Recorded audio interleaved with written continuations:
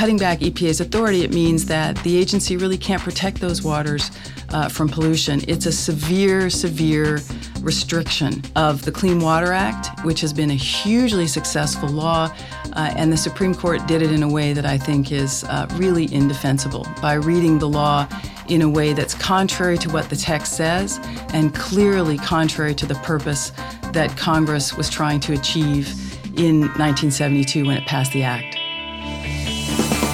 Welcome to the award-winning podcast, Lawyer to Lawyer, with J. Craig Williams, bringing you the latest legal news and observations with the leading experts in the legal profession.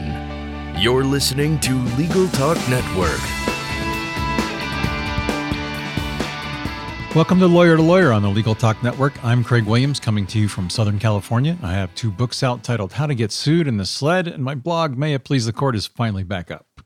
Well, today on Lawyer to Lawyer, we're continuing our series on environmental law, where we covered cradle-to-grave treatment of chemicals and our laws on environmental biology.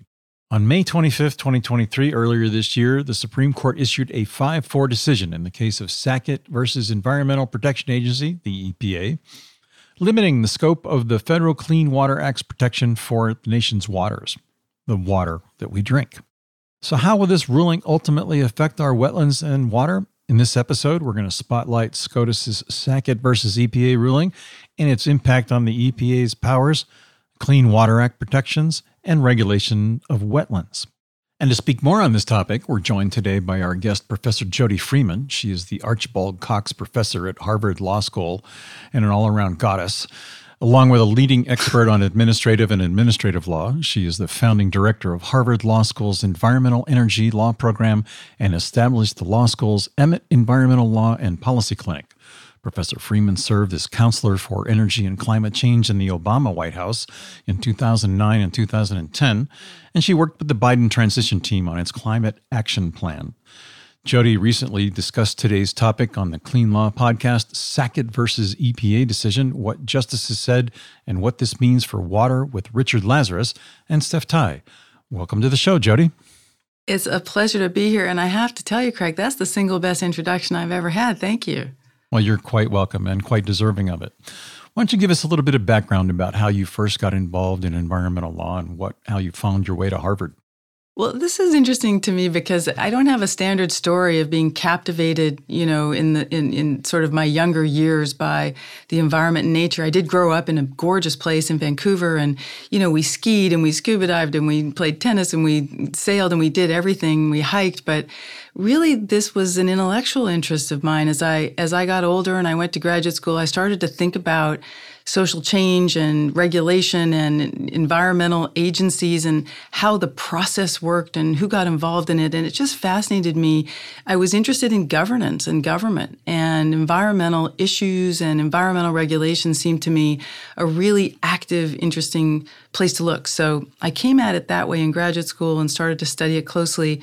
And this was a time when, environmental issues were important, air pollution, water pollution, but we really weren't seeing a lot of research, a lot of study about climate change in academia yet. This was the early 90s. And so I got into it just really at the most interesting time, and then climate change made everything take off. Well, you're also the director of Harvard Law School's Environmental and Energy Law Program, and you established law school's Emmett Environmental Law and Policy Clinic. Tell us a little bit about that. Well, I came to Harvard after about 10 years as a professor somewhere else. I started out at UCLA, and I started their environmental law program along with one of my colleagues there. And when I came to Harvard, Elena Kagan, who's now on the Supreme Court, was the dean, and she said, what do you want to do if you come here? She was recruiting me to come. And I said, I want to build the world's best environmental law program. And she said, okay, let's do it. It was fantastic. And we established for the first time a clinic at the law school working on environmental issues. We'd never had an environmental law clinic at Harvard. And there, the students work on live cases with clients on issues that range from public lands protection to climate change to clean energy to, protecting subsistence fishing in Alaska. There's a whole variety of topics and issues and clients that we serve. And I also created our program, our research program that is called the Environmental and Energy Law Program. And you can think of that as kind of a law school-based think tank and a kind of program that engages on all of the leading climate regulations that are being worked on by the federal government. We work with stakeholders to try to strengthen those rules, make sure they'll survive judicial review. We help stress test them along with environmental groups. And we work with industry partners, too, to help bring their perspectives in to make those regulations more durable. We do a lot of research. We put out white papers. We have an army of students working in our program, helping us, and we're engaging on lots of things across Harvard University. Harvard just launched the first university-wide institute, the Salata Climate Institute, and we at the law school with our students and our staff of attorneys and researchers, we work across the university with the business school and the Kennedy School and the college on a variety of really important climate and energy issues. So we're fully engaged. It's a lot of fun, and I'm really, really proud of our program. You should be, and that's a fantastic description, and what an amazing program. I went in the clinic in law school, so as much as I want to get into Sackett, I want to just ask a quick question for you about the clinic. I know that cases, especially environmental cases, last years. How do you transition between students handling cases that last longer than they're going to be in law school? Well, it's interesting because that's why it's important to have both our clinic and our program. The two work together synergistically. So imagine we might have students on a case that is a piece of litigation. They might participate in it, writing briefs, et cetera. Or they might be participating in a rulemaking. They might write comments on the rulemaking or something like that. But then, of course, the course ends, right? It's a semester long. But our research program, the Environmental Energy Law Research Program, can pick up where that leaves off. We can sustain multi-year projects.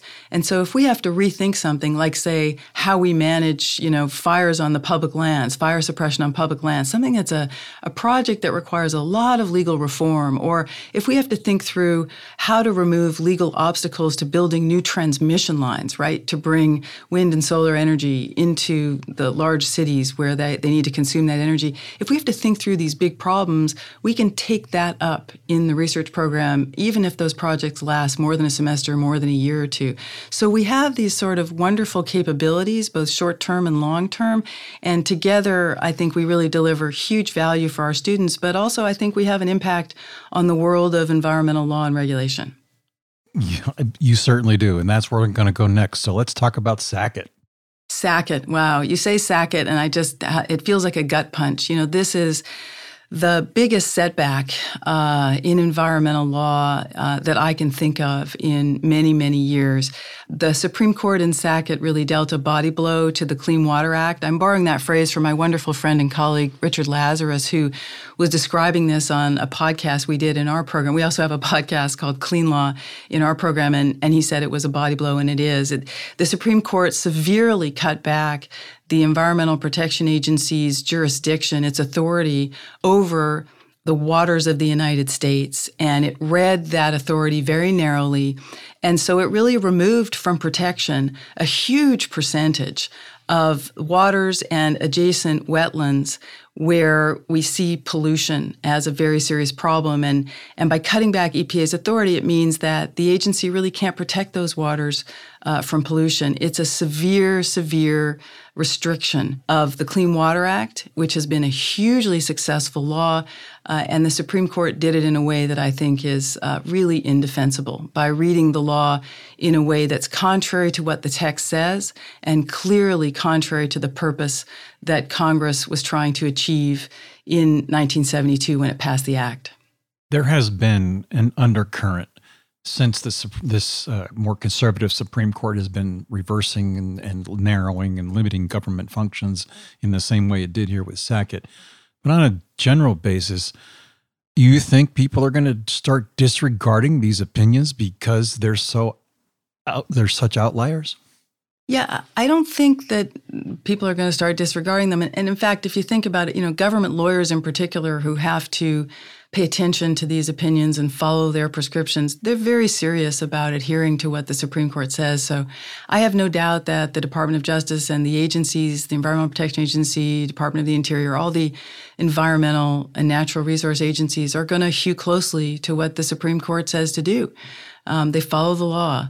And the trouble is that means they're going to have a much harder time protecting clean air, protecting clean water, because the court seems systematically devoted to limiting the regulatory authority of the federal government generally, but especially the environmental regulators. There's something about environmental regulation, I think, that makes the court very skeptical and even, I would say, hostile, which is, I think, it touches upon property rights. Environmental rules do. And they also land at the intersection of federal and state authority. And I think the court is always prepared to raise its eyebrows and look very carefully at anything the Environmental Protection Agency does that touches on states and touches on property. Let's take a jump from the lofty Supreme Court and go boots on the ground. What's the practical outcome of this opinion as it relates to the stream that's behind my house? Right. Well, so for decades and under both Republican and Democratic administrations, the view of the scope of the Clean Water Act was that it covers the big water bodies like lakes and rivers that we all recognize as waters of the U.S., but it also covers adjacent wetlands. And adjacent means that the wetlands can be separate from the larger structures, the larger water bodies, because we all know that dropping pollution in one area that is hydrologically connected to the larger water bodies will mean that that pollution can find its way to the larger water bodies. So for decades, it was accepted that adjacent wetlands had to be regulated too, because they can be the source of the pollution that winds up in our aquatic systems. And with this decision, I think what we're going to see is far less coverage out in the real world. That is, far less environmental protection out in the real world for the water bodies that clearly Congress wanted protected. And let me just explain that a bit. So if it turns out, and the Supreme Court said this, only wetlands that are indistinguishable from permanent, free-flowing, continuously flowing bodies of water are covered, that in some locations means that 90% of what we would have thought of as covered waters won't be covered anymore. In other locations, it may be as much as only 50%, but it's still a very significant amount of area that could be polluted and that is hydrologically connected either through the surface or underneath the surface to the larger water bodies, where you won't be able to set standards, there won't need to be permits, and so it really cuts back on the EPA's ability to protect our water from pollution. Just to go back a moment for context, the Clean Water Act was a revolution in the sense that it said for the first time, you cannot pollute the waters of the United States without a permit. And so what that means is if you're going to pollute, you have to obey the limits of a permit that's granted by either the EPA or the Army Corps of Engineers. And the Army Corps of Engineers is the agency that has authority over wetlands. If you want to fill the wetlands to develop your property, you have to get a permit from the Army Corps. And by saying, when the Supreme Court says, well, the only wetlands that are covered are literally indistinguishable from lakes and rivers, it means, practically speaking, wetlands shrink to nothing. And that means you don't have to get a permit for filling a lot of areas that you would normally have had to get a permit to fill. That's a shame. I just have to say it's a shame. Well, let's take a quick break to hear a word from our sponsors. We'll be right back. Learn by doing with Practicing Law Institute's award-winning on-demand interactive programs. Developed by experts in learning design, these immersive programs incorporate the latest in research-based instructional design and technology, allowing you to try out concepts, challenge yourself, and grow your skills using real-world scenarios.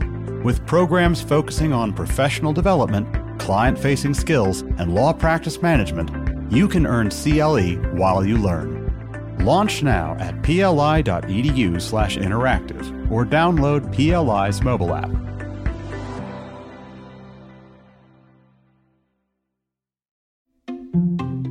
Filing court documents, serving legal papers, collecting electronic signatures, all critical parts of the litigation process, yet ones that are time-consuming and error-prone. But what if you could do more straight from your case or document management software?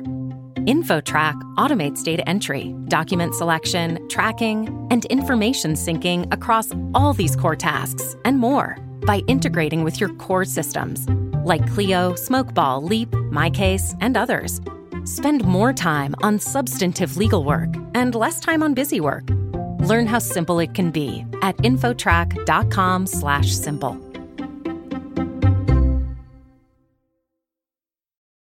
And welcome back to Lawyer on the Legal Talk Network. I'm joined by Professor Jody Freeman from Harvard Law School and a leading expert on administrative and environmental law.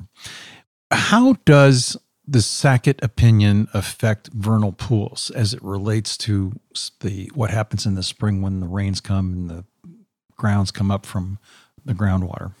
So this is a great question because, when the Supreme Court says, well, the only waters that EPA can regulate are these sort of freestanding, always wet areas, and adjacent wetlands defined as indistinguishable and connected to them at the surface, what it's really saying is any areas that are intermittently wet, right, that may wash pollution into those other waters, well, they just don't count. They're just not covered and you can't regulate them. And so there are lots of areas of the country where we see sometimes wetlands. They're seasonally wet, but they're huge contributors to water pollution in other water bodies. And now the court seems to have decided that they're simply not covered. And practically speaking, that's going to make it much harder to protect the waters that are covered, the larger water bodies, because of course pollution moves. And what really matters is that aquatic systems are connected either at the surface or underground, and the Supreme Court decision just totally ignores this. So it's a terrible decision in the sense that it's really science-free, and it also seems almost purposefully intended to undo what Congress was trying to accomplish when they passed the Clean Water Act. It was clear from the legislative history, if you go back and look at it, it was clear Congress was trying to push the boundaries of the authority that Congress has to regulate to the outermost regions of its Commerce Clause power, to give the EPA and the Corps of Engineers a kind of maximalist authority to protect the waters of the U.S., including wetlands. And in this sense, the Supreme Court has really ignored the history of the law and I think really misread the text in a way that's glaring. Well, they've also overlooked some knowledge and some research of scientists. Well, that's for sure. And there were briefs in the case from scientists trying to say, hey, look, we, through our modeling and through our physical testing, can show you that if you drop pollutants in an area that's even miles away from a lake or a stream or an always wet area, that pollution can reach those larger water bodies. And so if you don't regulate them, if you don't require permits for dumping pollution, you're going to make it impossible to keep these larger water bodies clean. And yet, it seems like those scientific briefs that really showed how aquatic systems work, they fell on deaf ears. The decision is really dismissive of the purpose of the Clean Water Act. If you read the opinion by Justice Alito, it sort of dismisses what the Clean Water Act is all about. And there are places in the opinion where Justice Alito calls it a powerful weapon that imposes crushing consequences. I mean, it's as if the federal government is punishing people instead of talking about the benefits of this law, which has been hugely successful. I mean, as a result of the Clean Water Act, rivers don't explode into flames anymore, as they did before Congress passed this law because they were so highly polluted. And there's really no reference to the value of these wetlands. They perform all these ecosystem services, and the scientist briefs try to point this out. They filter pollutants. They provide a buffer against storms. I mean, they perform all these valuable functions, but you wouldn't know it from reading the Supreme Court opinion. I get the chance to rant a little bit later in the podcast, and I will, but I grew up in Pennsylvania in a small little town that had a dye factory upriver, and at times the river was purple, green, blue, red, yellow, brown, and that was pre-Water Act. That was before this happened. Right. What's going to happen now? Yeah, I think it's going to be very difficult for the Environmental Protection Agency and the Army Corps of Engineers to work out what they can now regulate, because the court sort of dropped vague hint about, sometimes if there are dry spells, that doesn't disqualify a wetland. So if it's sufficiently connected to a larger water body, but it's sometimes dry, maybe it's covered. There are still some unanswered questions about the scope of the agency's power, and they're going to have to work that out. But no matter what, this severely cuts back the scope of what the Clean Water Act protects. No matter how you slice it, this is a real limitation on what we can do to protect the nation's waters. And I think it's so serious because in an interesting way, I think it's an even more tragic case than the big West Virginia case that came the year before it, which was seen as a very important climate change case. In West Virginia, the Supreme Court rejected the Environmental Protection Agency's standards for power plant emissions of greenhouse gases. They rejected an old approach called the Clean Power Plan that dated all the way back to the Obama administration. The court went out of its way to take the case, even though that regulation, that Clean Power Plan, had never been implemented. But they took the case anyway and struck it down just as a kind of warning to EPA, don't do this kind of thing again.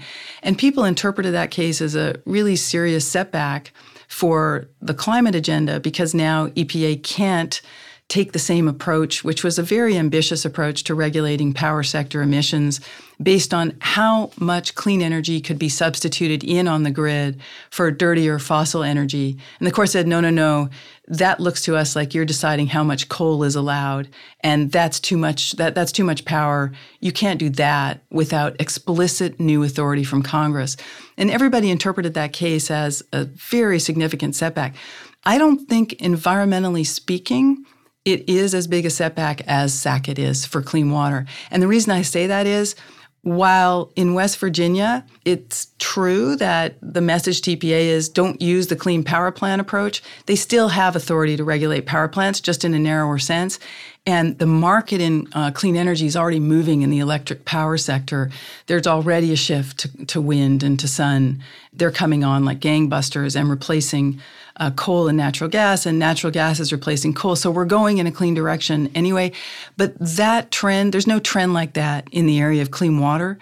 And the significant constraints the court put on the agencies in Sackett, they can't be overcome in the same way that we can deal with the setback in West Virginia. So I think the West Virginia case has other far-reaching implications, which if you want to talk about, we can, in terms of setting out a doctrine, a principle that's going to reach all the agencies of the federal government and restrict everything they want to do from a regulatory perspective. So it's a really important case, West Virginia.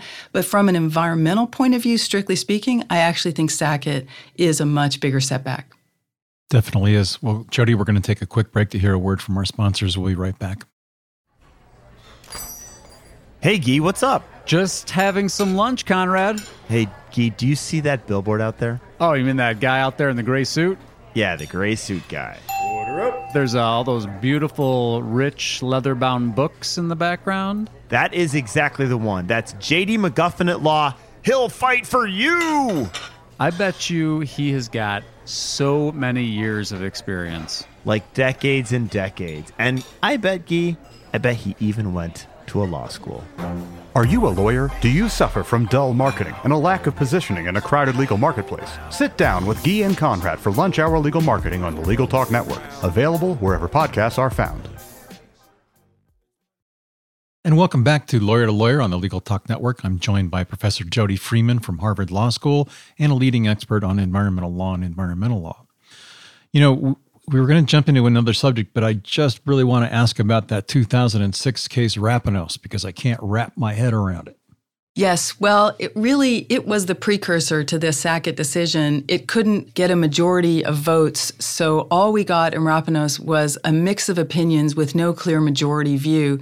There were 4 justices, including Justice Scalia, who believed that the Clean Water Act should only cover relatively permanent, standing, or continuously flowing bodies of water, and they could garner only those 4 votes. And it was Justice Kennedy who refused to go along with that view and said, no, the test that should be used is a significant nexus test. That is, if a wetland has a significant nexus to a lake or a stream, because he was aware that pollution flows, he said if there's a significant nexus, then EPA and the Army Corps can regulate. And so by denying them a fifth vote, there was really no majority view to cut back the Clean Water Act so severely. And there were 4 justices in Rapanos that dissented and said, no, the agency should have fuller authority, much larger authority. We should defer to the agencies that they can regulate wetlands that in some cases are very far away because of their connections and the impact on these larger waters. And so if you take the 4 dissenters and you take Justice Kennedy together, that was 5 votes for a view that says, if you can show significant nexus, you can regulate. Well, that was the sort of prevailing view since Rapanos. And until the Supreme Court composition changed and we got 3 new justices, that was really the prevailing view. But now we clearly have a different court, and the petitioners who wanted to bring this case back were waiting for it, and they were ready. And they brought this case right back to the court, raising the same issue and saying, essentially, they weren't even shy in doing it. They basically said, look, back in Rapanos, there were 4 votes for this restrictive view of the Clean Water Act, and we think we've got at least 5 now because of the new justices, or they're conservative, they're very likely to vote with us, and so we want you to revisit it. And the court took the case. And what Sackett does is it makes the plurality opinion in Rapanos, the 4-justice opinion for a very limited authority, it makes that a majority view. And so that's now the law. And that was what Scalia wanted. Although Scalia has passed away, Justice Scalia, that is what was achieved in the Sackett case. Well, and Kavanaugh gave us a surprise. Yeah, it was really interesting how this broke out because this was a unanimous case in one sense, perhaps surprisingly so. All the justices, including Justices Kagan, Sotomayor, and Jackson, they all concurred in the outcome, meaning that the Sackett's property, the Sacketts in this case owned a piece of property near a lake called Priest Lake that they wanted to build on. And all the justices agreed on the outcome that the Sackett's property wasn't covered as a wetland, but they did so for different reasons. Justice Kavanaugh wrote a concurrence that said, yeah, I agree with the outcome, but I don't agree with this severely restrictive test. He seemed to appreciate that wetlands, sometimes miles away, could serve as conduits for water pollution and that the aquatic systems are interlinked. He seemed to get the science, and he also seemed to get the idea and respect the idea that administrations, both Republican and Democratic, over the decades have adopted this view that the Clean Water Act covers adjacent wetlands, that you shouldn't treat those wetlands as having to be literally indistinguishable from the larger water bodies. And he went on and on, Kavanaugh did, Justice Kavanaugh, saying adjacent is not the same as adjoining. His opinion basically says this over and over again. You, the 5 justices, you, the majority, are treating adjacent wetland as if it means adjoining wetland. It's just not English. It's just not true. And so it was very interesting because he disagreed with them. He wrote a concurrence disagreeing with them. And actually, the 3 other justices, Kagan, Sotomayor, and Jackson, joined his concurrence just to reinforce it. Amazing. Well, Jody, we just about reached the end of our program. It's time to wrap up and get your final thoughts. And as kind of a preview, can you talk to us a little bit about the Clean Law podcast? The Clean Law podcast, I'm so excited about that. I know you will empathize with this, Craig. You'll probably agree that, like, you do this. If I could do this for a living, if somebody offered me a full podcast gig full time, I might have to quit my Harvard job because I love it so much. We launched the Clean Law podcast some years ago. There wasn't a really good podcast, we thought, doing deep dives on Supreme Court cases on environmental law and climate change and clean energy, including deep dives on certain rules that the federal government and states were considering issuing.